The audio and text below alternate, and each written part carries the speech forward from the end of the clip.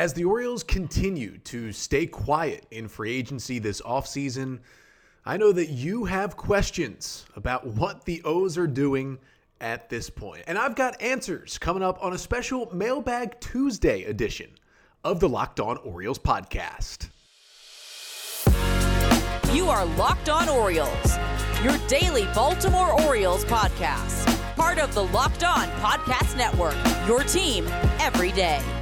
Hey there, Orioles fans. Today is Tuesday, December 13th, 2022, and welcome back into the Locked On Orioles podcast, part of the Locked On Podcast Network, your team every day. As always, I'm your host, Connor Newcomb. And coming up on today's episode, we are opening up the mailbag once again. The mailbag went so well on Monday. We got so many extra questions that I'm leaving it open for an extra day, a Mailbag Tuesday coming up here on the podcast. We're going to talk about if the Orioles could maybe trade for a pitcher, because we know there's not many left on the free agent market. We talk about the direction of the franchise between the front office and the ownership, as well as fans get frustrated so far here this offseason. We'll talk about the potential of maybe adding guys next offseason instead of now. We'll talk a bit about their rotation, about Ryan Mountcastle, and many, many more topics coming up on this Mailbag Tuesday episode. Again, we thank you all so much for listening every day, for watching, liking, commenting, and subscribing to the Locked On Orioles YouTube channel as well, and for submitting your questions. Again, if you did submit a mailbag question and I did not get to it today, don't worry. I'll get to it next week on a Mailbag Monday. And remember to submit those questions via email at lockedonorioles@gmail.com. Tweet us at Locked On Orioles, DM us as well. Leave a comment, a question in the YouTube comments. We'll get to it on a future Mailbag episode. But let's jump right into the mailbag here on a Mailbag Tuesday episode. And our first question comes from Be Easy on YouTube, who asks, would you move a top 5 Orioles prospect for Pablo Lopez or a pitcher like Pablo Lopez, a generally considered top of the rotation guy with multiple years of control? And the easy answer is yes, I would do that. And especially after what we've seen the Orioles not do over the past couple of weeks. Right now, as Sean Manaea went off the board the other night, and then on Monday, Chris Bassitt went off the board, signed by a 3-year deal by the Blue Jays. Not a lot of great free agent options left, which means the O's will turn to their trades. And we know there's a possible connection with the Marlins, especially for a guy like Pablo Lopez. And I would do it, especially if it was a 1-for-1, one of the top 5 prospects. Now, again, I won't even count Gunnar Henderson because it's going to take him about a week of the regular season to lose his prospect status. So I'll say the top 5 prospects right now are Grayson Rodriguez, Jackson Holliday, Colton Cowser, DL Hall, Jordan Westburg. There's your top 5 right there. I would trade, definitely, Jordan Westburg, 100%, 1-for-1 for Pablo Lopez. Would easily do it. The other 4 would take a little bit more convincing, just because I think they're going to be better players moving forward. But if you're going to keep Cedric Mullins and instead you need to trade Colton Cowser straight up for Pablo Lopez, I would do it. The other 3 would be tough, but I could be convinced for DL Hall. And I could honestly be convinced for Jackson Holliday. I don't think I'd do Grayson Rodriguez for Pablo Lopez straight up, but I think I would do the others. And the O's just got to find a way to get pitching, and especially if it's controllable like Lopez, and then they can go in and, I would hope try to extend him as well beyond, he's a free agent after 2024. But yeah, I would certainly make those talks with the Marlins because it doesn't seem like the O's are going to get a big pitcher via free agency.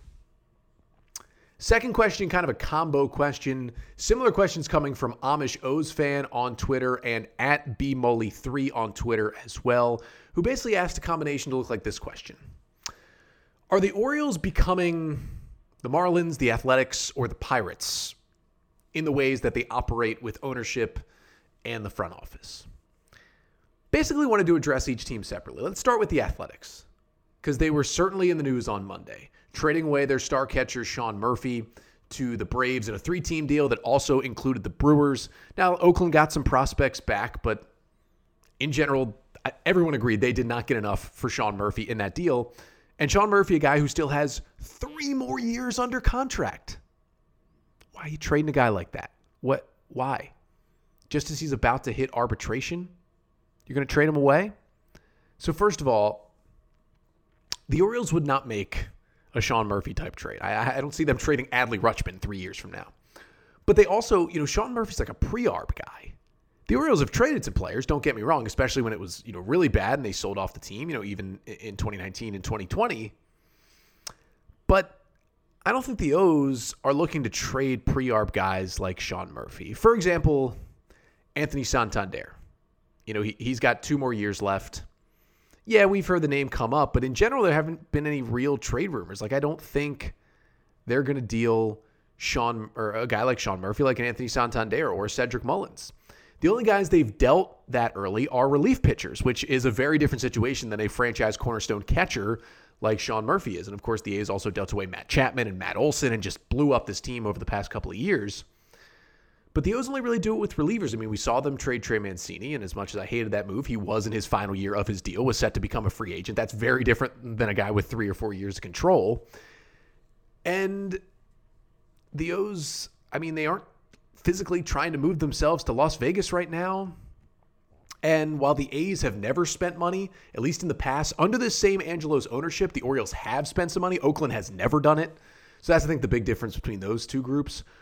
In terms of the Pirates, maybe you could see a little closer comparisons. Their rebuilds are on a similar timeline. The Pirates are 1 to 2 years behind the Orioles right now in the rebuild. But the Pirates made some really, really bad trades. And I think in general, Mike Elias has done a solid job in getting return in his trades. Now, he didn't get to trade the Orioles' main guys. Dan Duquette did that back in 2018. But the Pirates trade that really sticks out, of course, is the Tyler Glasnow and Austin Meadows trade to the Rays for Chris Archer. That was one of the worst trades we've seen in the last decade of Major League Baseball. And the Pirates really set themselves up poorly by making that deal. That's not something the O's will do. O's are a little more calculated, but spending-wise, so far, they're kind of on par with the Pirates. They have kind of similar prospects. Brian Reynolds and Cedric Mullins have been on similar trajectories as well as kind of the centerpieces. They've got really good catching prospects. Yeah, it's a little bit, but they don't kind of operate the same way. And then the Marlins as well, it's a little closer than you would like. The Marlins owner hasn't spent and will not spend, and no matter who the owner is, they will not spend. Actually, in terms of net worth, Marlins ownership is worth the least of all 30 owners or ownership groups in Major League Baseball, but they still have the money to spend, and they will not do it at all. At least the Orioles, again, in the past, under the Angeloses, have spent. But they do develop solidly. Now, the Orioles definitely draft better than the Marlins. I think that's the big difference we've seen so far. And while the Orioles have developed hitters very well, the Marlins can't develop any hitters at all. Now, the Marlins can develop pitching. We don't really know about the Orioles yet because they've developed some pitchers, but they really haven't drafted pitching much at all. So they haven't gotten nearly as much of a chance to develop pitching as they have with hitting. I don't know if the O's are down that road this far yet where, for the teams like the A's and Pirates, it feels like there's almost no hope. And for the Marlins, they're kind of in this weird middle ground right now. And it's not a great spot to be in, especially in an NL East that has 3 really, really, pretty elite baseball teams in the Braves, Phillies, and the Mets. But I'd be worried that the O's are going down that path with the way the Angeloses are just not doing anything and just fighting each other right now. Third question of the mailbag comes from Jody via email, who asks, in a little more words than this, but would the Orioles actually move to a place like Nashville, depending on the ownership situation? And if the Orioles did ever move, would you still support the team? Now, for the first part of this question, again, I addressed this yesterday on the Mailbag Monday episode a bit. It's always the rumors floating about the Orioles moving to a place like Nashville. I don't think it's going to happen, whether it's under the Angeloses or if they sell the team.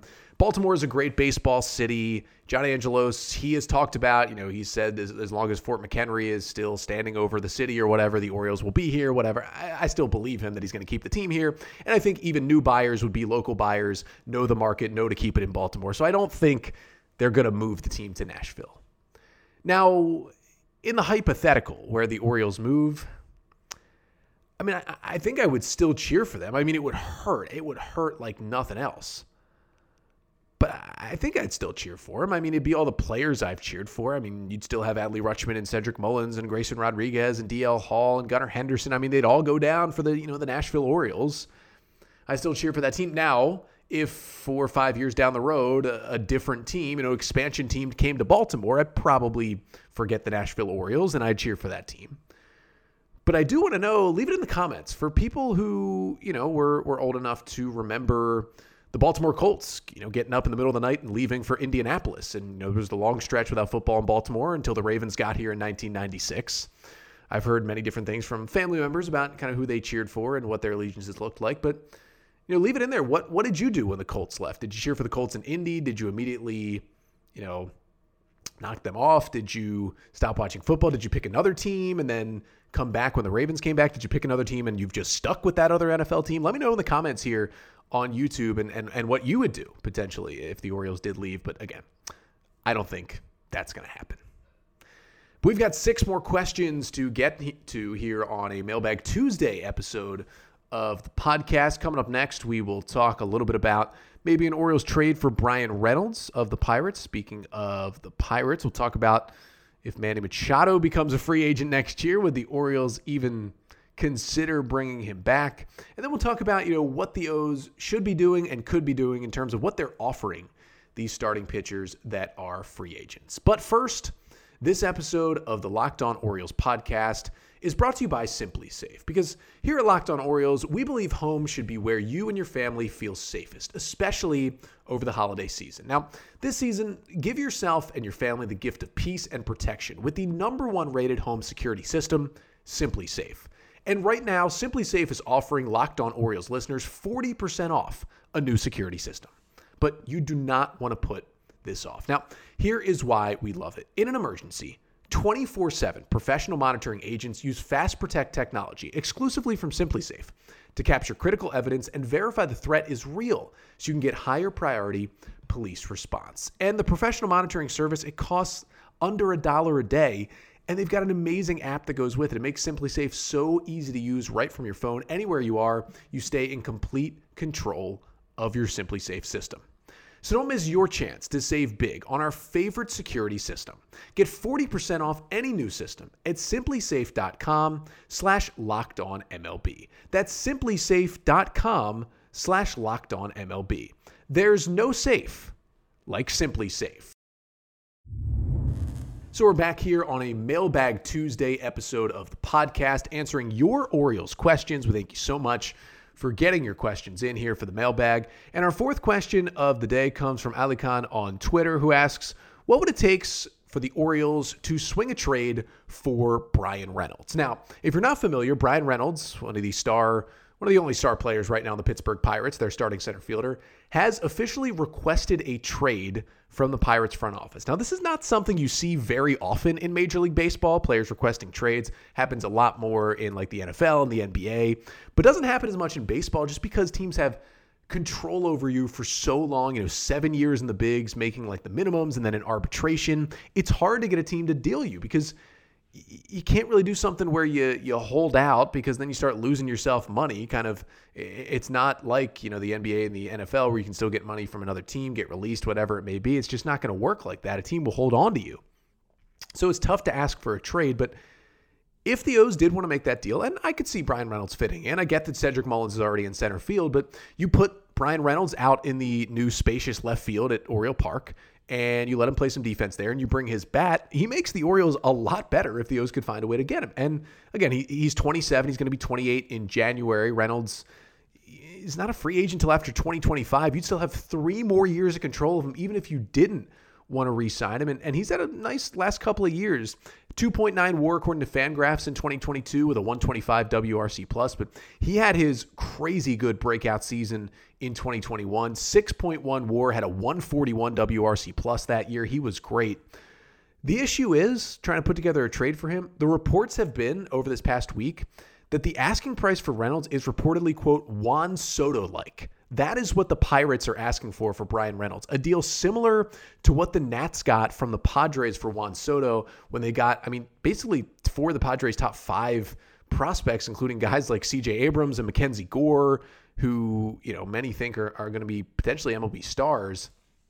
So, you're looking at a deal that probably involves, maybe Grayson Rodriguez, Colton Cowser, Jordan Westburg, and a major leaguer from the Orioles to get Bryan Reynolds. Maybe you're looking at those 3 plus an Austin Hayes plus a reliever from the O's bullpen to get Bryan Reynolds. It's going to be like a big ask to get Reynolds. And do you really want to give up Gray Rod, Cowser, and Westburg? It might even take more than that potentially if it's a Soto-like ask.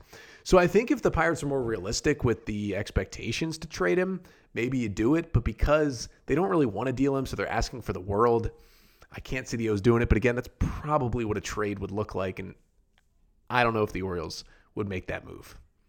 Next question is actually also from Ali Khan via Twitter. Thank you so much for sending in a couple of questions. He says, what would it take for the Orioles to bring back Manny Machado next season? Now you're thinking, Manny Machado, what are they going to trade for him? Didn't he sign a 10-year deal with the Padres? Well, he did, but Manny Machado actually has an opt-out in his Padres contract, a player opt-out for after the 2023 season. So after he plays this season with the Padres, he could opt out of his deal and go to free agency. Now, there would be 5 years and $150 million left on his contract after this season. So he would be opting out of 5 years, $150. Basically what Manny would be looking for, he'd be 31 years old when he opts out. He'd be looking for about a 10-year, $400 million deal. If Manny does actually opt out of his Padres deal, he's going to be looking, I think, for nothing less than 10 years, $400 million. Are the Orioles going to spend that? I think they've shown us this offseason they are not going to. So would it be amazing as you're just getting back to being a competitive playoff team to have that reunion with Manny and this awesome kind of weird full circle moment? Yes, that would be incredible. And he's still playing. He probably should have won the MVP this year. I mean, 7.4 WAR, 152 WRC plus with the Padres this year. Manny was incredible in San Diego this season. I would love to put him at the hot corner in Baltimore again. But if he really does opt out, A, he's going to want that much money. B, you're going to have to outbid the Padres, who are going to try to get him back, and they've shown are willing to spend any money in the world to get players to their team. They offered more than $400 million for Aaron Judge as well, so they do it for Manny Machado. It's not going to happen. I don't even know if he'll actually opt out. I mean, he'll get more money if he does, but he may want to stay in San Diego. It'd be awesome, though. I would love it. Not going to happen. Next question that comes from JR on Twitter, who asks, what level of risk should the O's be considering in terms of years on contracts for free agent starting pitching? Now, this question changes a little bit because even more starters have gone off the board since we really broke down who was left. If you go back and listen to Friday's episode of the podcast, I kind of did a post-winter meetings episode where I looked at the free agents that had already been signed and looked at, okay, who is still out there, especially among free agent starting pitchers that the Orioles could go get. And there was still a solid list that was left out there. Well, that list took a fairly large hit over the weekend. You had Kodai Senga sign a 5-year, $75 million deal with the New York Mets. You had, on a little bit smaller scale, you had Sean Manaea signed for 2 years, $25 million with the San Francisco Giants. And then on Monday, you had Chris Bassitt sign a 3-year, $63 million deal with the Toronto Blue Jays. Now, of those three, I would say Bassitt probably hurt the most. In terms of Senga, there were reports that he was just looking to play in a really big market. Like, he basically wanted to play in either LA or New York. He really wasn't looking at other teams. Now, I did hear that he did meet with the Orioles. Orioles met with him, and he just kind of politely declined and said, I want to play in a much bigger market. For Manaea's spot, I didn't really hear that the O's were really in on him at all, especially after getting Kyle Gibson. I would have liked Manaea. I think he could be a bounce-back candidate. And then for Chris Bassitt, the Orioles did meet with Chris Bassitt as well.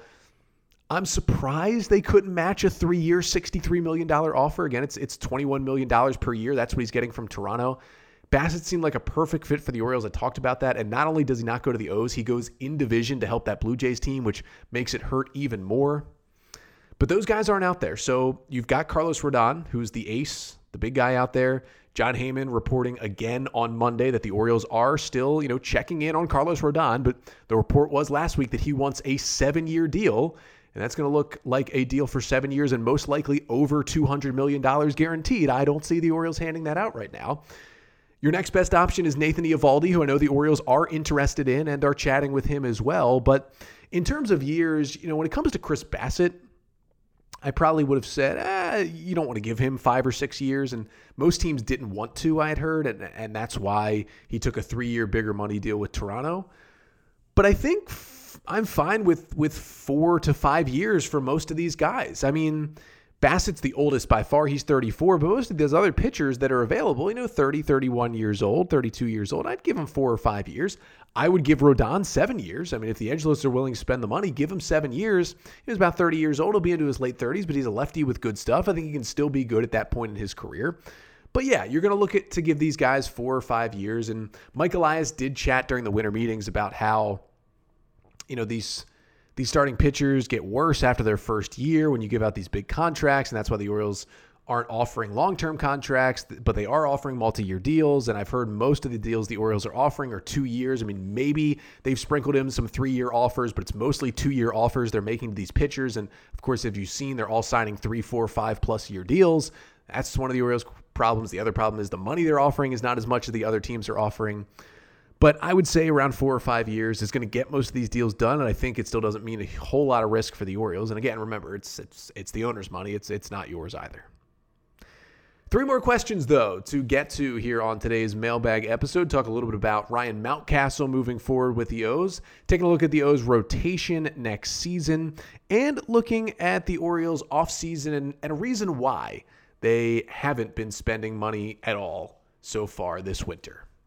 But first, this episode of the Locked On Orioles podcast is brought to you by BetOnline.net, which is your number one source for sports betting info, stats, news, and analysis here in December, because we still got the World Cup going on, semifinals of the World Cup today and tomorrow, and then the final on Sunday. And you can get all the lines and the odds for every match at BetOnline.net. But it's not just the World Cup. You've got college football. Bowl season coming up starting later this week. The college football bowls will begin. There's games all day, every day, it seems. You can get all the lines there. Plus, NFL football every Sunday and Saturday. Ravens play on Saturday this weekend as well. Plus, you got college basketball, the NBA, the NHL, everything at betonline.net. And if you love sports podcasts, which I hope you do, you're listening to this one, you can even find those at BetOnline as well. They are always the fastest and easiest way to get your betting info. So head to the website today or use your mobile device to learn more at BetOnline, where the game starts. So we're back here to finish up a Mailbag Tuesday episode of the Locked On Orioles podcast. 3 more questions to get to, and we start with Jackson via Twitter, who asks, what is Ryan Mountcastle's role moving forward with the Orioles? And I know there's been a lot of talk about Ryan Mountcastle because his surface stats were a little down after, a really good full rookie season in 2021. A lot of the stats were down across the board for Mountcastle in 2022. But as I've chronicled multiple times here on this podcast, including on Mountcastle's season review episode I did a few weeks ago, Ryan Mountcastle is one of the most, essentially the unluckiest player, maybe the player with the least luck at the plate in all of baseball this year. Now, the wall being moved back in left field really hurt him. He lost multiple home runs to that wall. But when you look at his stats again, he hit 250, a 106 WRC plus. He had a better year, 255, 111 WRC plus last year, but the WOBA was a lot better this season. And you look at all the underlying stats, they got way better. His exit velocity, his hard hit percentage, his barrel rate were all elite, all in the top 10% of Major League Baseball, all up from last season. He hit 250, but StatCast expected batting average, which looks into how hard you hit the ball, how well you hit the ball, his expected batting average was 277, one of the biggest differences in baseball this year. He slugged 423 this year. That was down. But expected slugging percentage was at 509, one of the biggest differences in Major League Baseball this year. Mountcastle was making quality contact all season. This is what we talked about. It was unbelievable how unlucky Ryan Mountcastle was this year. And with the wall moving back, that hurt him as well. So those two things really combined to make for what maybe looked on the surface like a down year. But this is one of those occasions where you have the stats backing up that, he's been super unlucky. And then you have the eye test when you watch him and you say, he keeps hitting the ball hard. How's he not getting any hits? Those two things combined to show you Mountcastle is due to break out next year. Now, he may never hit 35, 40 home runs because of that wall in left field, but he can hit 25 and he could certainly sniff 30 home runs still. He's got power to all fields. He's going to be a great player moving forward, and he has locked down the starting first baseman for the Orioles moving forward. He improved his defense immensely at first base in 2022. That was a huge thing that he did for the O's this season. So he's locked in there. And, the Orioles could add a left-handed hitter that's kind of a first base, corner outfield DH type that could play some first this year. Maybe Adley Rutschman will sneak out there a little bit, when he's not catching. But in general, Mountcastle's bat is there, and the glove is finally now there. He is locked into first base. There is no worries about Ryan Mountcastle moving forward. He's going to be a staple in this O's lineup for years to come. Next question comes from Ben on Twitter, who asks, if at the end of the year, the Orioles rotation looks like this, Kyle Bradish and Dean Kramer at the top, then you got Grayson Rodriguez, then kind of got Kyle Gibson, and then some combination of DL Hall on an innings limit and John Means after he is back from his Tommy John surgery. Is that enough for the Orioles to be a winning team and what I assume is kind of the part of the question to get into the playoffs this year? My answer would be it could be. I mean, if you get an extension from Kyle Bradish of what we saw at the end of last year, more breaking balls, filthy stuff. If you get kind of the same Dean Kramer, but without the 2 months he missed from injury and the same consistency in a 3 ERA. If you get the Grayson Rodriguez we know he's going to eventually be, but we get it right away. He's dominant immediately as a rookie. If you get John Means back fully healthy, back to the level he was before the Tommy John surgery. If you get DL Hall showing that elite stuff, even if it's in 4 or 5 inning stints, and if you get Kyle Gibson eating innings and improving because of the bigger ballpark and improving because of the better defense, and the Orioles make a change like I talked about on last Monday's episode, then yeah, that rotation, and with depth, guys like Tyler Wells and Austin Voth in there as well, then yeah, that rotation is enough to get to the postseason. But go back and listen to how many times I just said the word if when going through all those things. The only pitcher, I've said this multiple times, the only pitcher in the Orioles' projected opening day rotation for next year that has had even one full good MLB season on the mound is Kyle Gibson. Kyle Bradish hasn't had one. Dean Kramer hasn't had one. Grayson hasn't even pitched in the bigs. DL Hall certainly hasn't had one. And then, John Means has, but he's not going to be back till June or July. You need another veteran starting pitcher on this team. Now, I would love for it to be Carlos Rodon. I would certainly take Nathan Eovaldi. I'd love to see a trade. But at the very least, you at least have to go get a Noah Syndergaard or a Ross Stripling or, even got a Corey Kluber even. Just to get another veteran who you know is going to go out there and pitch and has been there, done that, had a good MLB career, had good MLB seasons, to help be backup for these young guys. Because as I've said, you can't rely on all these unproven guys. Even if they impressed you last year, doesn't mean they're going to impress again this year. A lot of guys could, and some guys will regress this season, and you just cannot rely on this many rookies. You just can't, especially in a starting rotation. And the last question of the day comes from Thomas via email, who wrote kind of an introspective email, a longer one about the O's, but it boils down to this question. Could the Orioles be treating the 2023 season as one more season of evaluations and a let's see what we have year with guys like Austin Hayes, who are trying to prove it, and also younger guys like Dean Kramer, Kyle Bradish, Stowers, Vavra, the prospects that are coming up, etc. And obviously this is a question pushing back on the Orioles offseason so far, where they've only added Kyle Gibson, and it's looking less and less like they're going to really, really add and really lift off in terms of spending this offseason. Now, I will say to Thomas's question, it could be the case. The Orioles certainly could be looking at this as one more season where we see what we have. Because if they did go in and do the spending this offseason, which I think they should do, and do the additions and maybe trade for guys, they would have never had the season of the rebuild where you say, we like our chances. Let's see what we've got with these guys. Can these guys win? Because let's be honest, 2018 at the deadline, they still went for it that year at the beginning. They were just terrible. They sold everyone away. They bring in Mike Elias. They bring in Brandon Hyde. 2019, they weren't thinking about anything. They were thinking about how can we have the cheapest team and just rebuild the farm system and lose a lot of games. That's what they did.